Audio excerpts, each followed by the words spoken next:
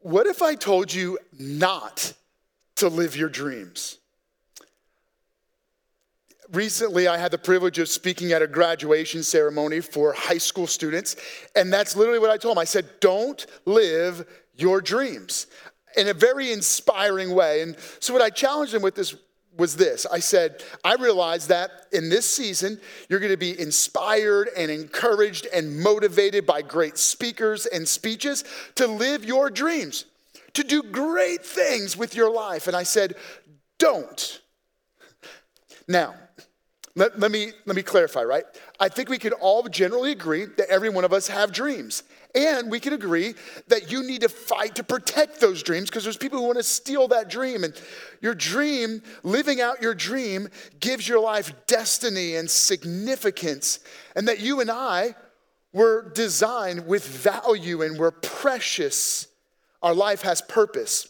But the challenge with living our dreams is this. It's so egocentric. So many of us, and this is what I told the students, I said, everything you're going to hear is about you. You have dreams. You should live your dreams. You should accomplish great things. And I said, the challenge is we make it so much about me, myself, and I.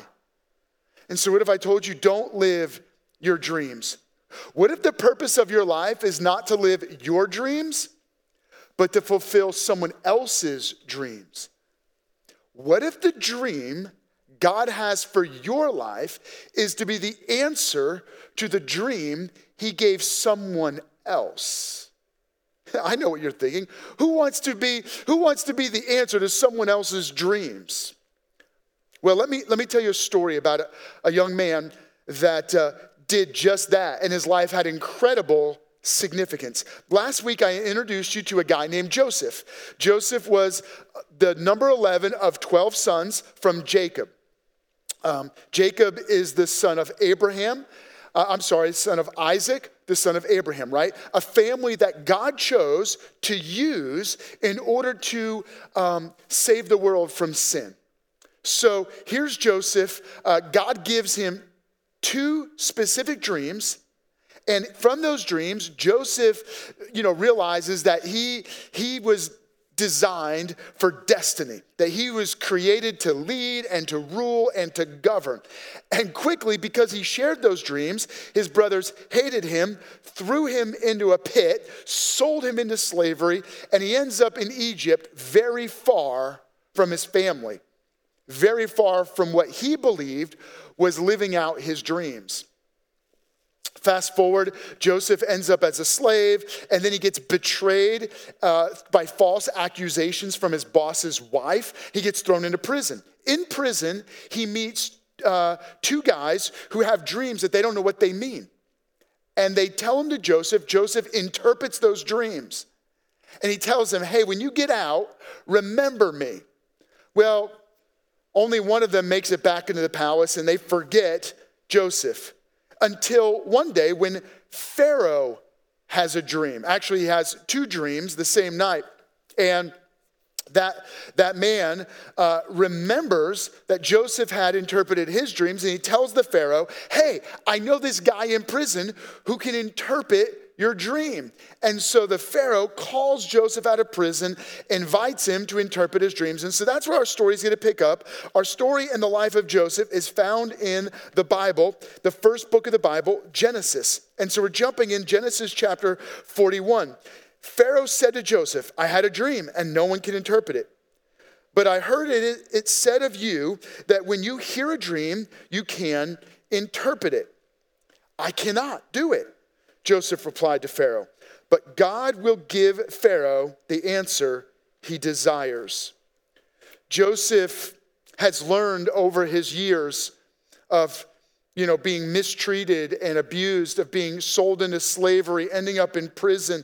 He's learned something, that life isn't all about him, that it's not about his skills and his abilities. And so he's very quick to go, no, I can't interpret anything. The dream you've been given is from God. And the answer to the dream is going to come from God.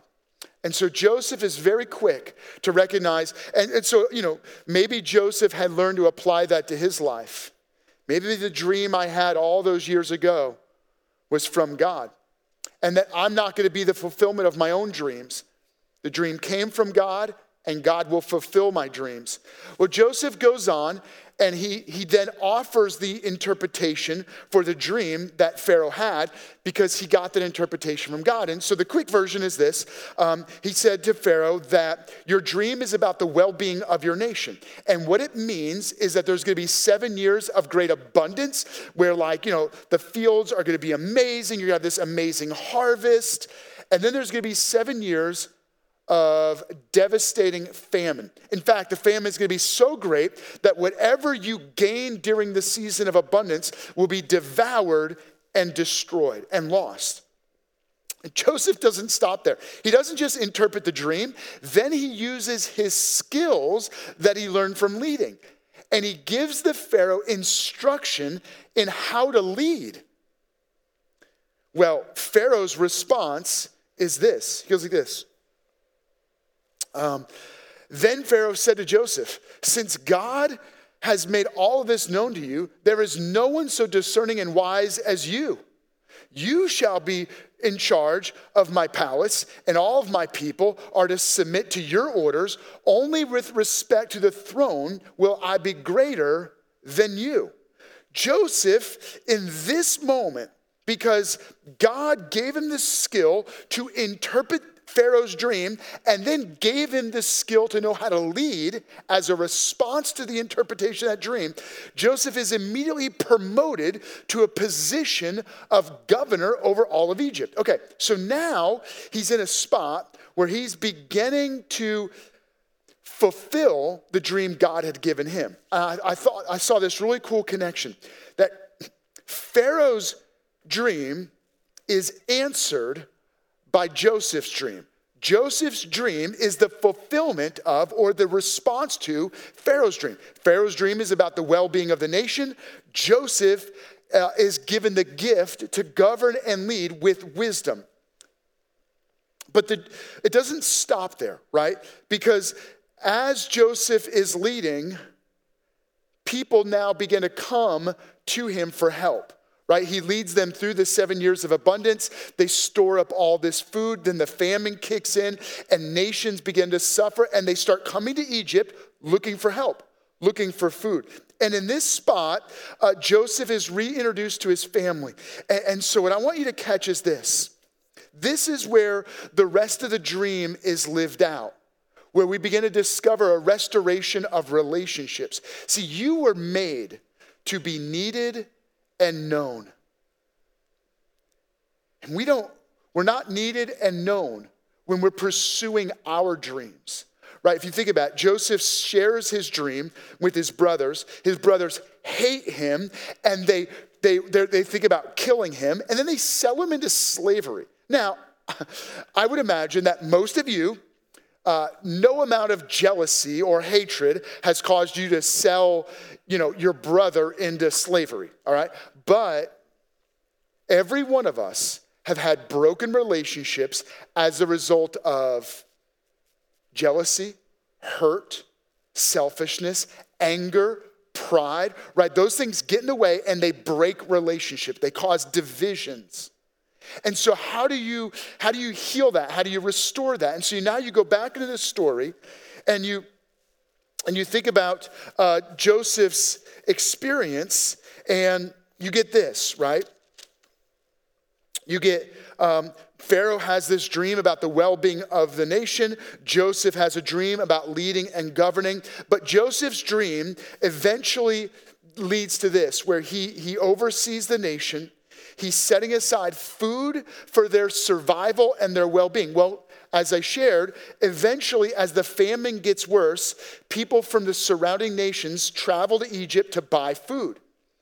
Eventually, Joseph's own brothers show up to buy food. And all the different people that are buying the food come through where Joseph is ruling, and they have to kneel before him. Joseph's brothers come, they kneel before him. And eventually Joseph tests them, and he's challenging them because he wants to see if they're the same hateful brothers he knew many years ago or if they've changed. And so finally he he reveals himself. He lets them know that he's their brother. And so I want to read to you this moment because, of course, they're scared out of their minds. They're really upset, when they finally realize it's Joseph. And this is Joseph's response. In Genesis 45, verse 3, Joseph said to his brothers, I'm sorry, I jumped ahead. Let me read this part. Verse 5. And now do not be distressed and do not be angry with yourselves for selling me here, because it was to save lives that God sent me ahead of you. For 2 years now there has been a famine in the land, and for the next 5 years there will be no plowing or reaping. But God sent me ahead of you to preserve for you a remnant on earth and to save your lives by a great deliverance. Man, what a powerful speech to his brothers. I know you thought you betrayed me, but it was God's plan that I would get sent ahead of you to lead this great deliverance, to save your lives by this great deliverance. You know what this sounds a lot like? The story of Jesus, right? Where we, because of selfishness, because of pride, because of jealousy, we don't just hurt relationship with each other. We break relationship with God as a direct result of sin. Sin is this internal spiritual problem. It separates us from each other, yes, of course, but ultimately it separates us from a relationship with God, and it leads to a forever, not just a forever famine, but a forever ruin. And so what does Jesus do? Many years after Joseph, Jesus came. He was betrayed by us. He was betrayed by his brothers. But in reality, he was sent ahead of us to save our lives by a great deliverance. Jesus gave his life as the payment for our sins. He died on a cross to absorb our guilt and our shame so that then he could rise from the dead in victory over sin, in victory over shame and guilt, in victory over death and eternal judgment, so that anyone who believes in Jesus by faith is saved in a great deliverance, a greater deliverance than just people being fed. Jesus feeds our soul from starvation. He rescues our hearts from sin. He gives us forever life. And so, before moving on to talk about how we can have restored relationship with each other, can I challenge you that the most important relationship that ever needs to be restored is relationship with God. And that begins through faith in Jesus. And if right now there's a gap between you and God, can I encourage you, would you just say yes to faith in God? Invite God to forgive you of your sins, to remove the guilt and the shame, and to bridge that gap that's there, and just to invite you back into right relationship with him. I promise you, God loves you. God is for you. No matter what you've done, you have not removed yourself from the love of God. God went ahead of you to save you through Jesus' death and his resurrection. And the only thing you can do is just receive that. If you're saying yes to Jesus, would you let us know by texting the name Jesus to 81411? And when you shoot us that quick text, we'll send you some resources. Look, I know you're joining us online. And so we would love it if in the comment section you said something like, I said yes to Jesus today. We'd love to celebrate with you and follow up with you, but please send that text. Send the name Jesus to 81411, and then we'll follow up with you. Look, you're saying yes to Jesus. You have restored relationship with God, where God forgives, God heals, God's spirit comes into your spirit where he gives new and forever life. But God doesn't want us just to stop at knowing him. God's dream for every one of our lives is that we are both needed and known. So let's talk about that. And let's use the example and the experience of Joseph. Let me jump back in. Just before this speech that I read, it starts with this. So I said, Joseph, he's tested his brothers, and now it's the moment where he's going to reveal to his brothers who don't know it's him, right? Because he looks like an Egyptian ruler. And so here's the moment. Joseph said to his brothers, I am Joseph, is my father still living?" But his brothers were not able to answer him because they were terrified at his presence. Then Joseph said to his brothers, "Come close to me." And when they had done so, he said, "I am your brother Joseph, the one you sold into Egypt." And so there's some important pieces here about restoring relationship. And the first thing I wanted to catch your attention with, the first key I want to challenge you with is this. God's dream is for you to be known. God's dream is for you to be known. God wants you to be in authentic relationship with others.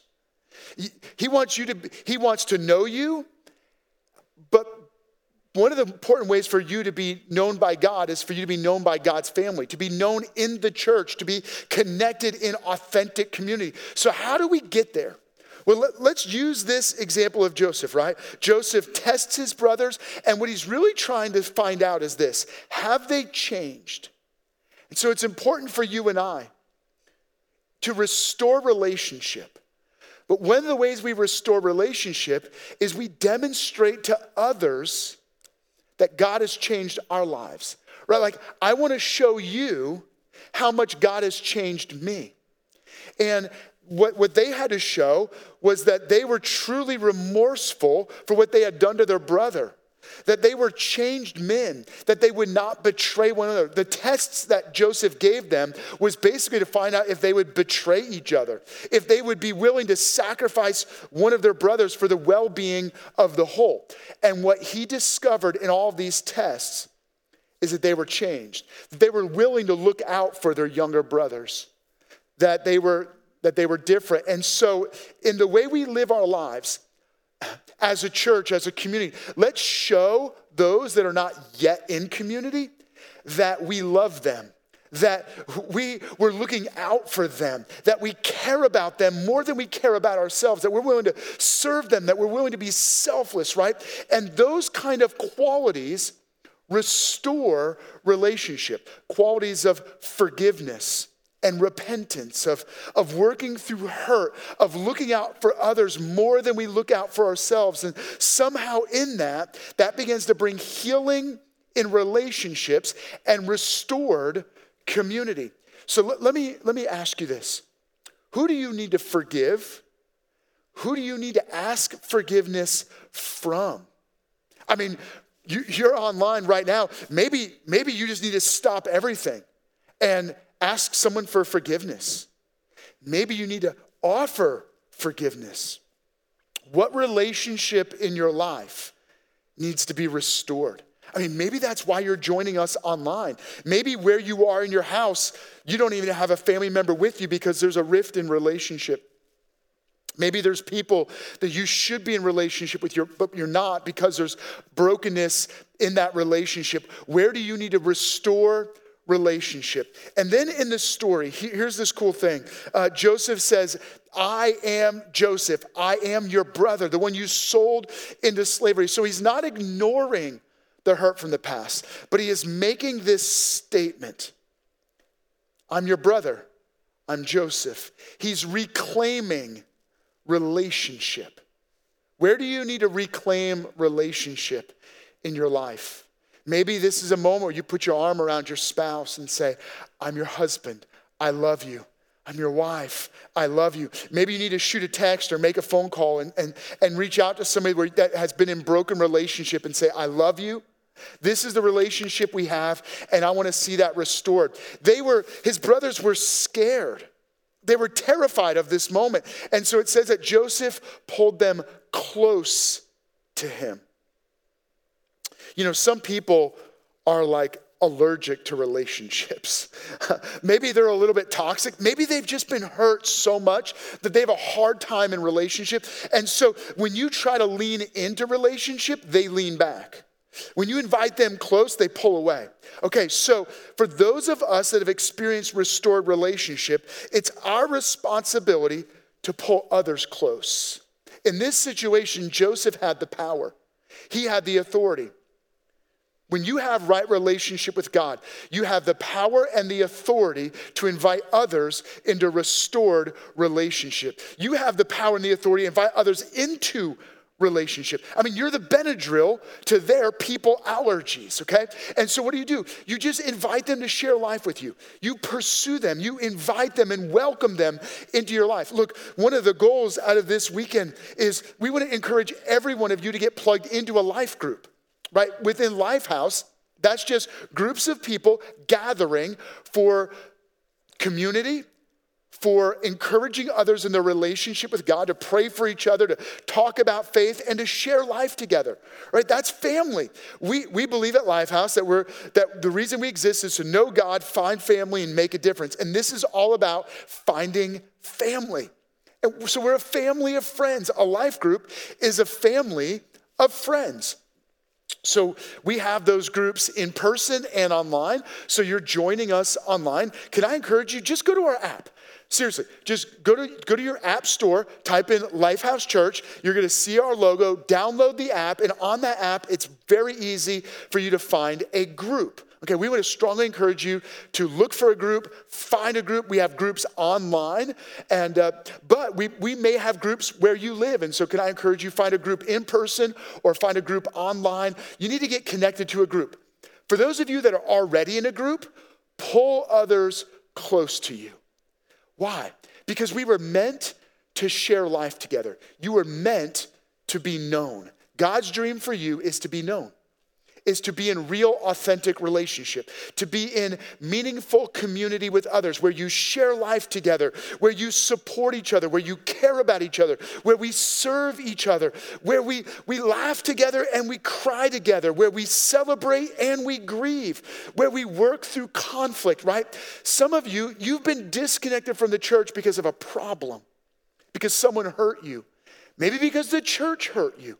Hey, it's time for us to recognize that part of being known is to work through conflict, to work through those challenges and to restore relationship. Look, if Joseph and his brothers could work through selling him to slavery, I think you can work through the pain and the problems that have separated you from relationships.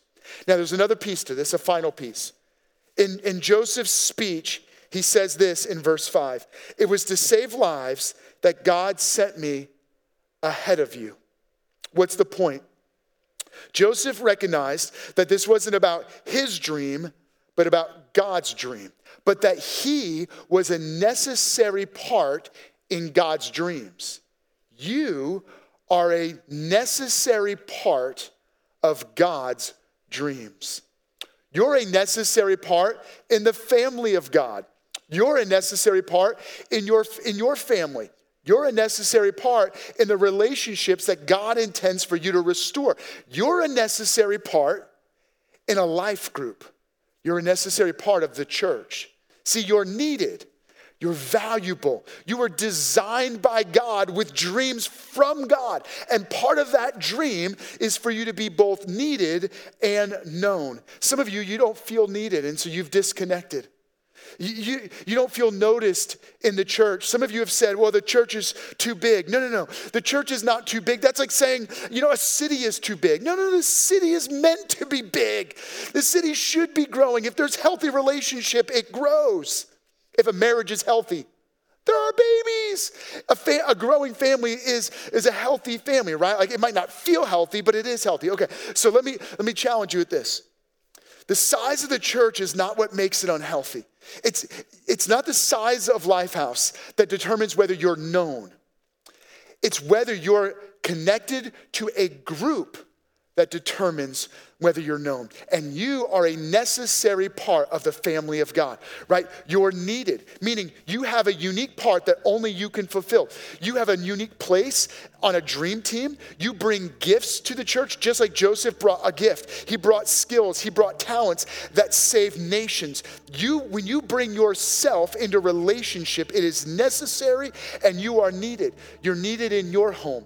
You're needed in your relationships. You're needed in the church. You are needed in a life group. You are a necessary part of the family of God. And as you do your part, because you're present, you belong. you're valuable, and you begin to feel needed and known. But you got to take the step to get connected and begin to belong. So can I strongly encourage you? Here would be the challenge I want to give you right now. Get connected into a life group. Real quick, what relationships need to be restored in your life? Who do you need to forgive? Who do you need to ask forgiveness from? Where is a broken relationship that needs to be restored? And can I challenge you, take a courageous, bold step and get plugged into a life group where you can be needed and where you can be known. Now, as we conclude this, what I want to do is just have you, we're going to sing this, but create space for you to respond. But this is an action step. You need to restore relationships, and you need to get plugged into a life group. So I'm praying for you that you are experiencing God's forgiveness, where you know God's love, but that love that God has for you flows through you in a relationship with others. So make a commitment, take that step right now.